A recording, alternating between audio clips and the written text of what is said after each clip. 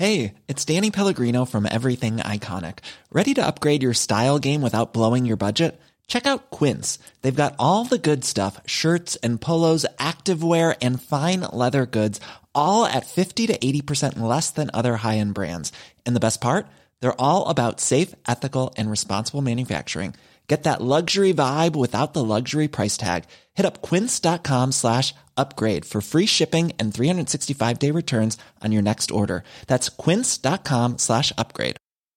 I'm Sandra, and I'm just the professional your small business was looking for. But you didn't hire me because you didn't use LinkedIn Jobs. LinkedIn has professionals you can't find anywhere else, including those who aren't actively looking for a new job, but might be open to the perfect role, like me. In a given month, over 70% of LinkedIn users don't visit other leading job sites. So if you're not looking on LinkedIn, you'll miss out on great candidates like Sandra. Start hiring professionals like a professional. Post your free job on linkedin.com/achieve today. The following program was first broadcast on FNR Digital Radio on Sunday, September 6th, 2015. For more information, visit www.unresolvedshow.co.uk. Previously on Unresolved. What's the first month I need to look for?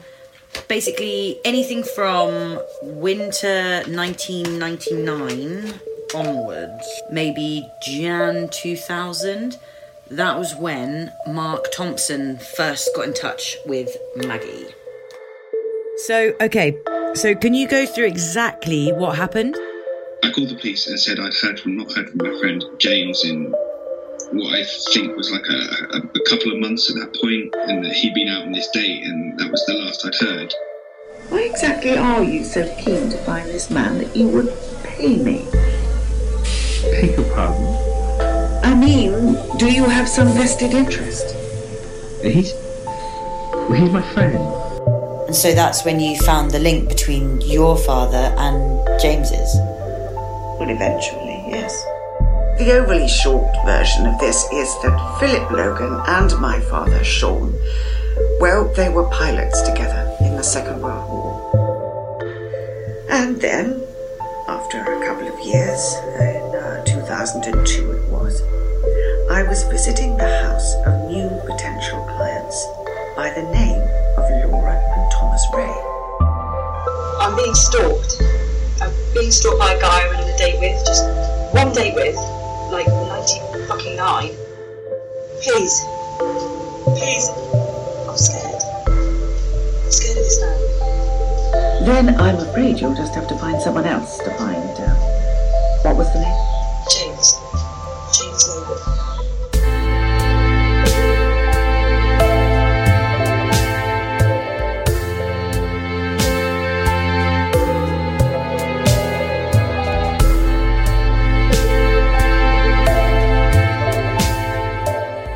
Hi, my name's Zoe Drew from FNR, and this is Unresolved, a real-life murder investigation told piece by piece.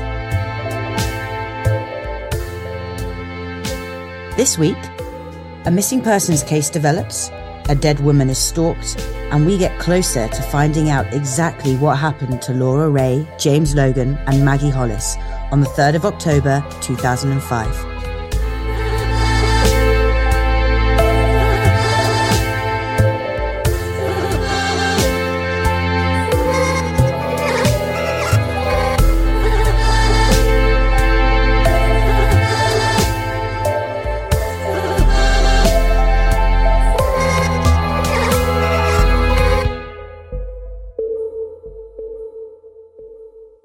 So, at the tail end of last week's episode, Maggie and the version of Maggie I have on tape from 2002 both dropped a bombshell on me.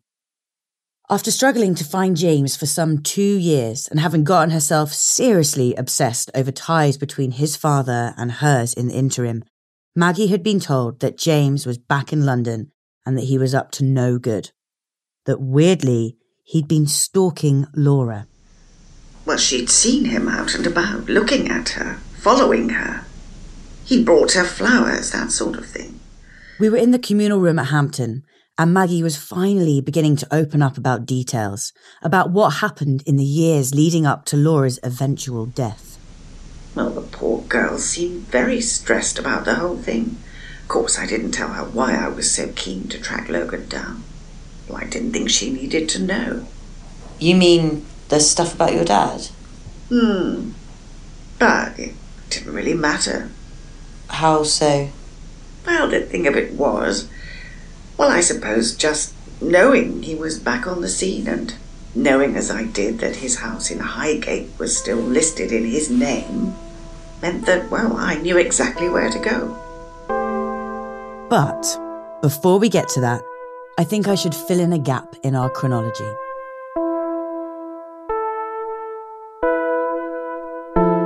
Until speaking to Maggie and listening to her many, many dictaphone tapes, my understanding of events ran like this. James Logan goes missing in the winter of 1999. Mark Thompson hires Maggie to find James. Something. Maggie kills James, presumably around the same time, and then knocks Laura down in 2005. But actually, the story starts just before that. It starts on a first date gone wrong.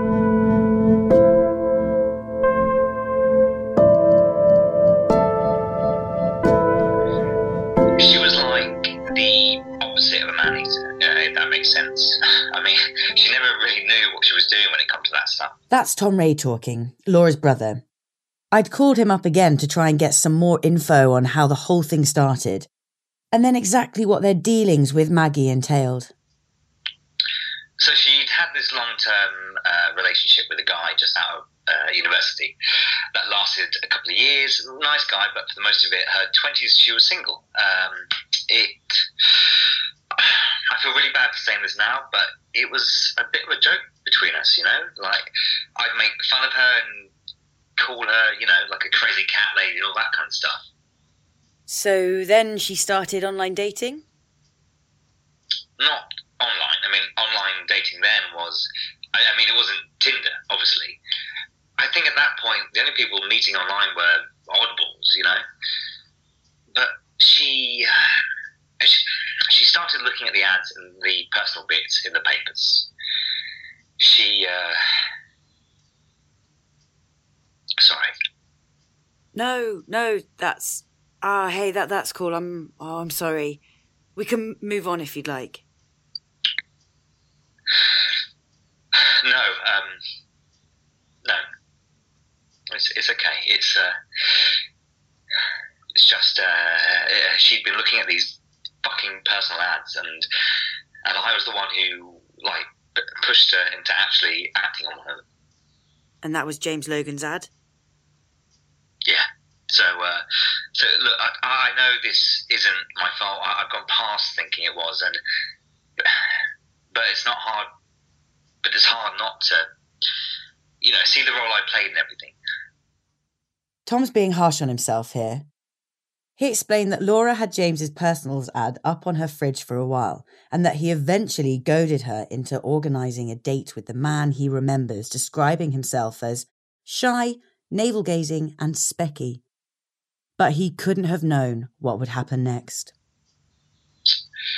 They'd arranged to meet up in a pub in Central for drinks. I think I told her not to do a meal because they were a nightmare to get out of those things if they go badly. And how did it go? Not good. Can you remember what happened? I remember she was shaken up, pretty shaken up over the fact that he tried to basically force himself onto her at the end of the day. He tried to rape her? Not rape, no, not rape.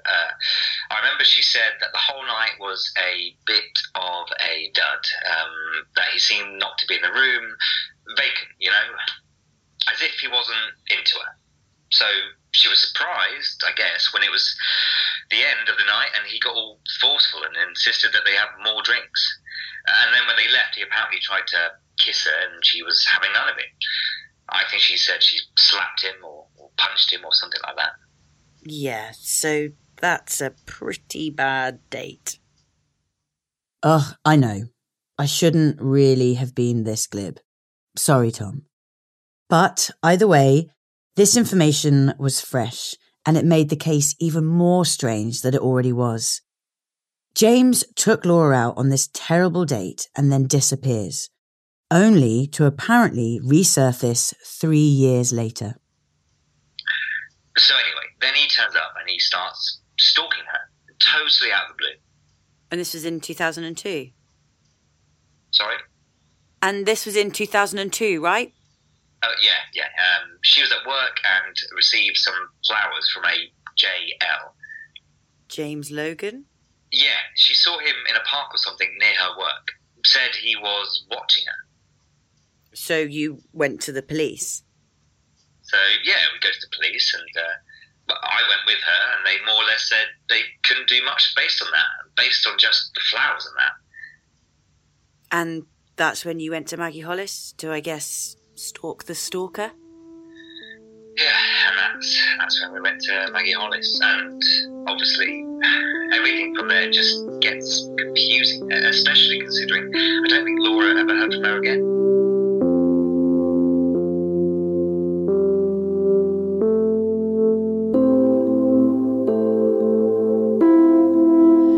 Well, it's not exactly Romeo and Juliet, is it? Botched first date, boy goes missing, boy stalks girl years down the line. Maggie was fairly cold about the whole thing. Perhaps rightly. She's no doubt been over all this a lot in her mind. So you believe that this date happened? You think they did go on a date in 1999? Well, why would I not? I just mean, there's so much going on here that I want to make sure that everyone's on the same page. Well, then you've got your work cut out for you, Miss Drew. Why's that? Well, for one thing, nobody believes what I say. Laura Ray and James Logan did go on a date in 1999, of course they did. And he did then go missing, and I was hired to keep tabs on him. By Mark Thompson? But then I'm afraid that's about where my version of events and everybody else's begins to separate, I'm afraid. How do you mean? I mean, whose version is right? This question was a mistake, clearly. Maggie said nothing for a few moments, and then stood from her chair and instructed Dr. Edwards that she had a headache, that our interview needed to be over. But then, as she was leaving and as I was gathering my things, she turned back and said this. You know, it's not my job to unravel the truth, Miss Drew. It's yours.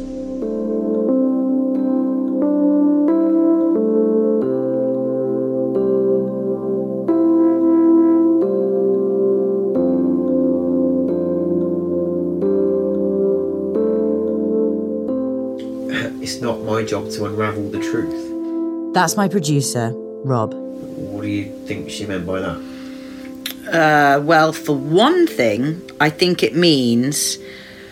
I think she thinks she's innocent. Of everything? Of something? The official verdict is she killed both Laura and James. So I mean, the fact that she mentioned the truth, like the concept of the truth being elusive somehow, that's exciting. So, like, what happens now? It was a good question. A great question. Where did I go from there? I figured there was still lots more I could gather from the surviving parties, the ones I didn't need a visitor's badge to be able to question. Before she ended our last talk, Maggie mentioned two things.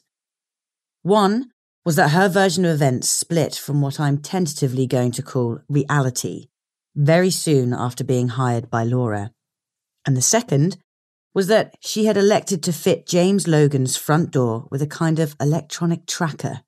And this, no pun intended, rang a bell. Yeah, she claims to have had that tracker thing above the door from 2002 at least. This is Mark Thompson again, the one who first noticed James was missing. Earlier, more like late 2000, I think. That was when she started to get a bit obsessed with stuff to do with James, James's father and hers. Yeah, I don't believe her. About what? About the tracker, the dates on that. Why not?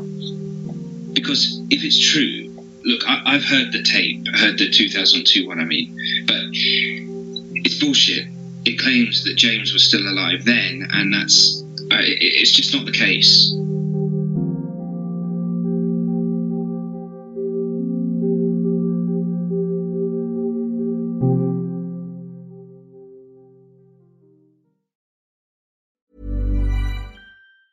Hiring for your small business? If you're not looking for professionals on LinkedIn, you're looking in the wrong place. That's like looking for your car keys in a fish tank.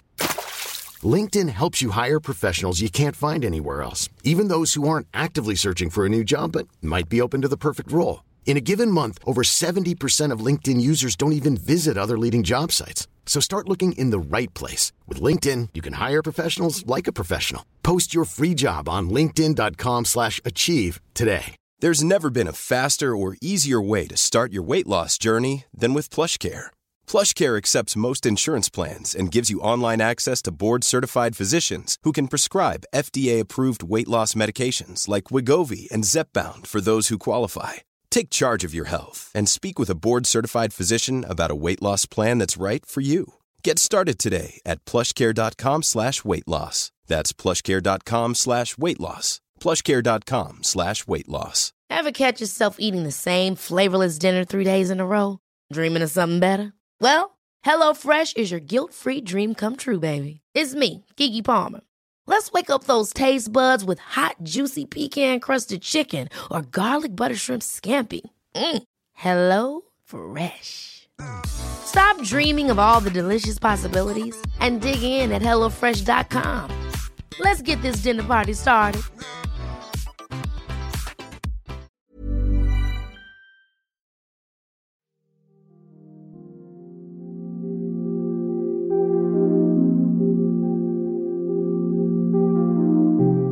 Okay, so it's time to make a few things clear. First is Maggie's tracking device. When she first became, shall we say, overly interested in James Logan and his father, she decided to make sure she'd be first to know when or if the former might return home. As she mentioned, after all, James's house was still listed in his name. Someone was still paying for it.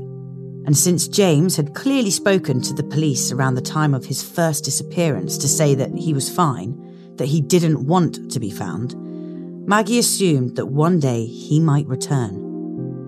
To ensure that she'd know when, she used a tracker.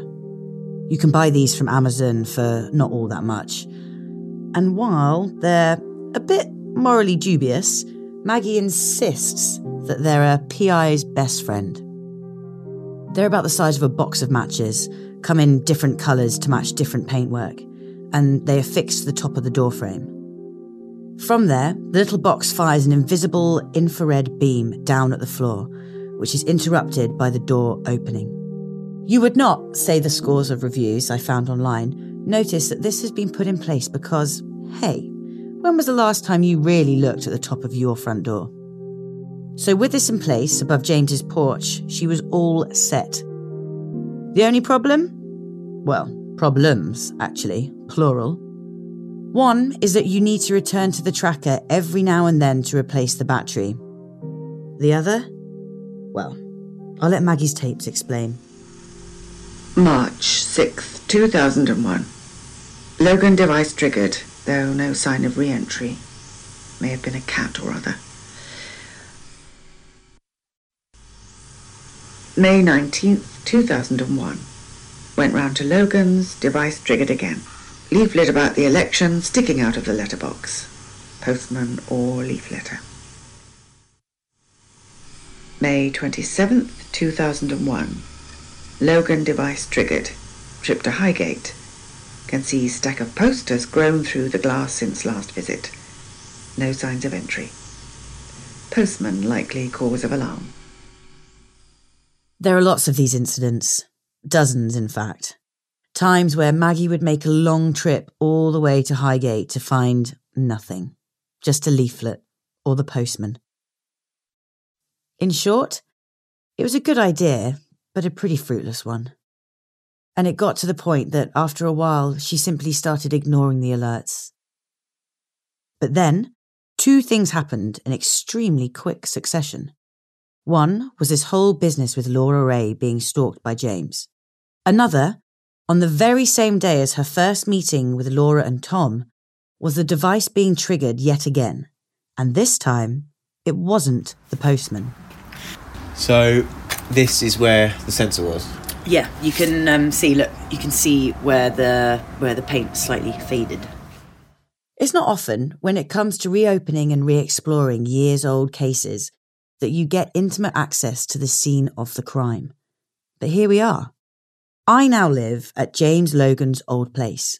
In the years since, the house has been turned into 2 flats. I live upstairs, where James's body was found, and there's a young couple downstairs, who I won't name, but who, when I asked, didn't seem at all that interested in finding out what went down in 2005. Anyway, Rob and I were outside the house, trying to reenact, or at least imagine, a pivotal conversation caught on one of Maggie's many tapes. Okay, so Maggie knocks on the door and doesn't hear anything, I guess. Yeah, I mean, there's a reasonable gap between the knocks, right? Okay, I won't hold out on you anymore.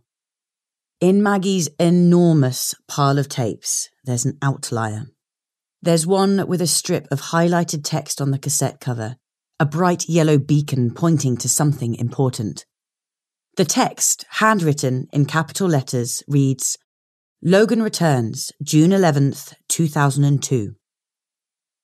But it's not just the prophetic label and the colour that helps this one stand out. It's also the only tape with just one recording on it. Most of them have hours of Maggie's thoughts on them, of different cases and mundane observations and her daily comings and goings. But this one just has one single recording of one single interaction. And it's also the only recording we have in which Maggie and James speak. Allegedly, anyway. Ready for this? Okay, here we go. June 11th, 2002. James Logan, if you're in there, can you answer the door? My name's Maggie. I need to ask you some very important questions. James? James, I know you're home. I need to speak to you. About your father. James! Fuck off! Leave me alone. James Logan! And that's it. That's all we have. A muffled recording of someone that we are led to believe is James Logan, alive and well in 2002, running away from his house, from my house, and disappearing.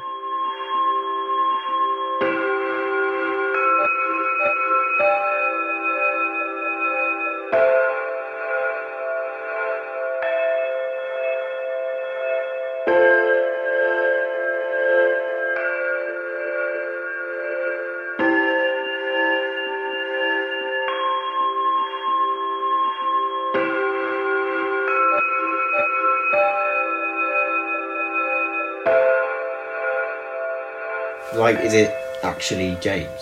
My producer, Rob, again. You mean it might be a fake? Maybe. It could be anyone. I mean, it could be any time. I mean, I could just write 2002 on any old bit of tape. Doesn't date it. Right, yeah. Yeah, the plot thickens, Hercule. So, do you not think it's him? I mean, I couldn't say. I didn't know the guy. And now we've arrived at one of the biggest and most divisive mysteries in the whole case. Is this recording actually James Logan? And perhaps more importantly, was it actually recorded in June 2002 as its label suggests? If we go right back to the start of the case, one of the weirdest parts about the whole thing was the level of decomposition of James's corpse when he was discovered in 2005. He had, by the coroner's account, been dead at that point for several years. That's way dead. Not to get too macabre about it. Hey, you're the one listening to a show about murder here. But by that point in the process, you're pretty skeletal. I spoke to Dr. Henry Westcott, Professor of Crime and Forensic Science at UCL, to explain. So it can take quite a long time for a body to fully lose its skin and fluid, to fully skeletonize. How long exactly? It really depends on a whole bunch of different factors. So the biggest ones are the location and temperature. So with the body you're discussing here, it was left inside, right? Yeah, inside, in a room in a house for a number of years. So in that case, it might take 4, it might take 5 years to reach the kind of skeletal state that you'd see in a classroom, maybe more. I know, for example, that there have been laboratory cases where a body kept at room temperature still has some of the tissues and fluids after 5 or more years. And there are lots of other factors that we don't know the measure of yet, too. People's skin density plays a part, for example. Right. So I'm led to believe that this body was identified at the time as being several years old. How accurate a date would you get for that kind of thing? Can people pinpoint an exact day, week, month, year? How does it work? That kind of time frame is actually quite an interesting one. I think it's safe to say that the vast majority of bodies in these cases, well, at least to my knowledge, are found much sooner than that. If your body is only a few days or a few weeks old or so, things are easier. The pathologist on the scene will be looking for one of a long list of processes that naturally occur immediately after death. You mean like rigor mortis? Rigor mortis, liver mortis, alga mortis, bloating, skin slipping, insect activity. There are lots of these uniform stages of putrefaction that happen along a fairly standard timeline. And that helps you work backwards to a time of death. Again, temperature and setting and the like will affect this, but it's normally quite straightforward to work backwards from there. Well, on the other hand, in the really long term, if you have forensic archaeology, which uses carbon dating to come up with a time of death, that's precise to a few years. But with your body here, I think it would be trickier because it's kind of in that middle zone. Sure. So you're saying that there might be quite a wide margin for error in terms of the time of death? There are ways of narrowing things down, but probably nothing too concrete in this kind of case. You said the victim was bludgeoned? Yeah, with a clothes iron. Does the method help with the time of death? Well, not exactly. But there is some really interesting research being done in the field to do with how blood breaks down over time. If you presume your murder weapon and the surrounding area would carry the victim's bloodstains, there's now evidence to say that you can measure how the messenger ribonucleic acid, or the mRNA, how those molecules break down over time. It's in the research stages at the moment, so I know that doesn't really help you. But at the end of the day, the situation you have here depends on how eager they were to narrow down the exact time. Because obviously the more you look into these things, the more expensive they are. Yeah. Okay. So you mean it's not always a priority?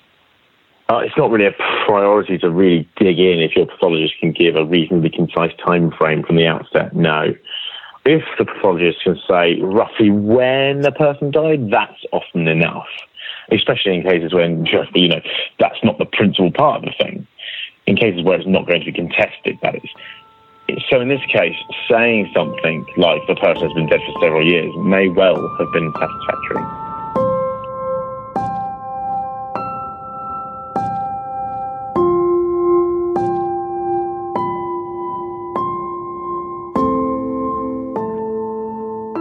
So, with all that being the case, what's the deal?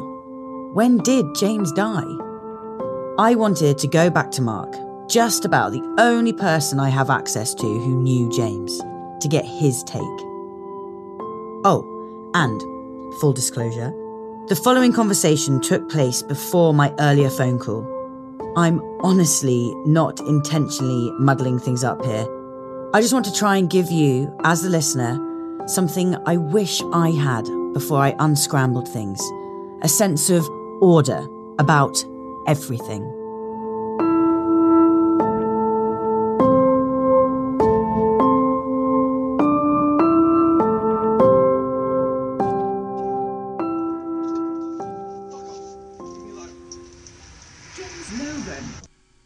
So you think that's James? Yeah, that's James's voice. With what level of confidence? You know this isn't my first time hearing this, right? Yeah, I know. Sorry, I went through all of this when the court case happened, and, and I went through it with Hollis before that. Maggie? She presented me with this recording as a courtesy, I suppose. I'd not spoken to her in a pretty long time, and she asked me to meet and played me that and was all like, he's alive. Well, it's stupid to think of it all now, as if she and I were friends. What was your reaction then? Yeah, I mean, that's James on the tape, but I don't think it happened when she said it did, so... Because of the coronary report? Because all that really said was that he'd been dead for several years. But more the fact that I don't trust that woman at all, really. But what about the fact that Laura claimed he was stalking her? Because, I mean, Laura spoke to Maggie about that on the exact same day that this tape was recorded. Yeah, I don't know, maybe. I mean, that's always seemed convenient to me, convenient to Maggie's story, because it's like, help me, James is stalking me, and that's the exact same day he just shows up at his house. And then there's this tape as proof. I mean, quite handy if you're trying to make out that he was alive when he wasn't. I mean, there's no proof about this stalking, is there? No, not as such, but... I mean, I don't want to call anyone a liar, but it just seems odd to me. Always has done. So, I mean, what's your take on things? I want to think that James, for whatever reason, went missing when I said he did. Then he was alive for a brief while, and then Maggie Hollis killed him before 2002. And why would she do that? It seems to me she became obsessed with him, all that stuff with her dad. Whatever the case, I think she's guilty. I think she killed my friend in his home, and I think she tried to set it up that she didn't with those wonky tapes. And now I think, frankly, she's in the right place because of it.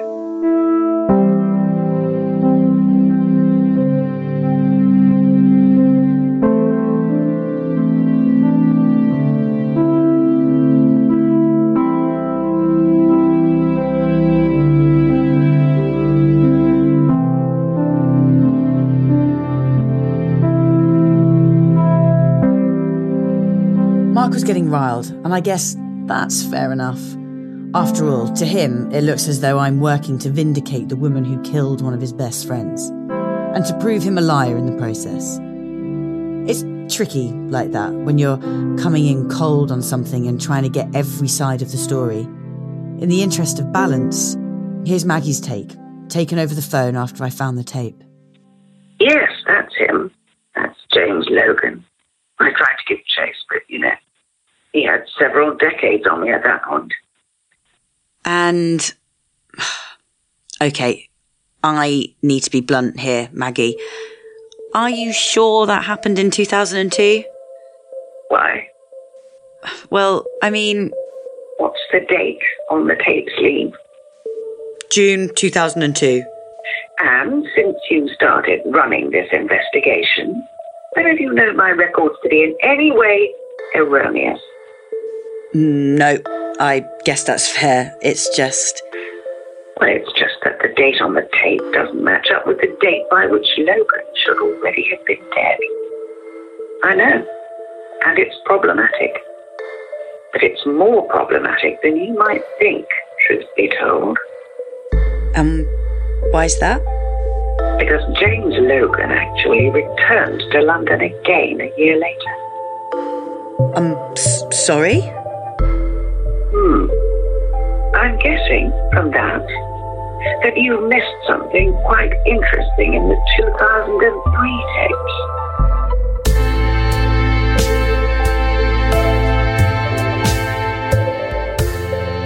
Next time on Unresolved. he had a word with me about it once, years ago. Said that he hated his dad, which is understandable. We've been over this, haven't we, Miss Drew? In so much as you told me you believe that Philip Logan, James's father, killed your father. Well, that's not exactly what I said, though, is it? I worry, though, with respect, that you've fallen victim to something that a lot of people in this field have to be wary of. Getting too attached to the testimony of people who are quite mentally unwell.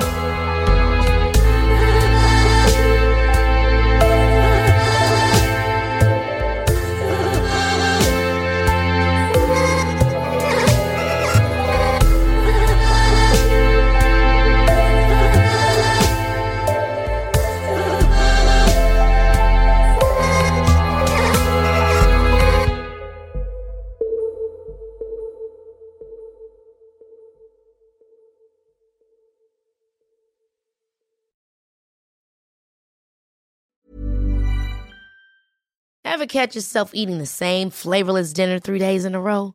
Dreaming of something better? Well, HelloFresh is your guilt-free dream come true, baby. It's me, Keke Palmer. Let's wake up those taste buds with hot, juicy pecan-crusted chicken or garlic butter shrimp scampi. Hello Fresh. Stop dreaming of all the delicious possibilities and dig in at HelloFresh.com. Let's get this dinner party started. Planning for your next trip?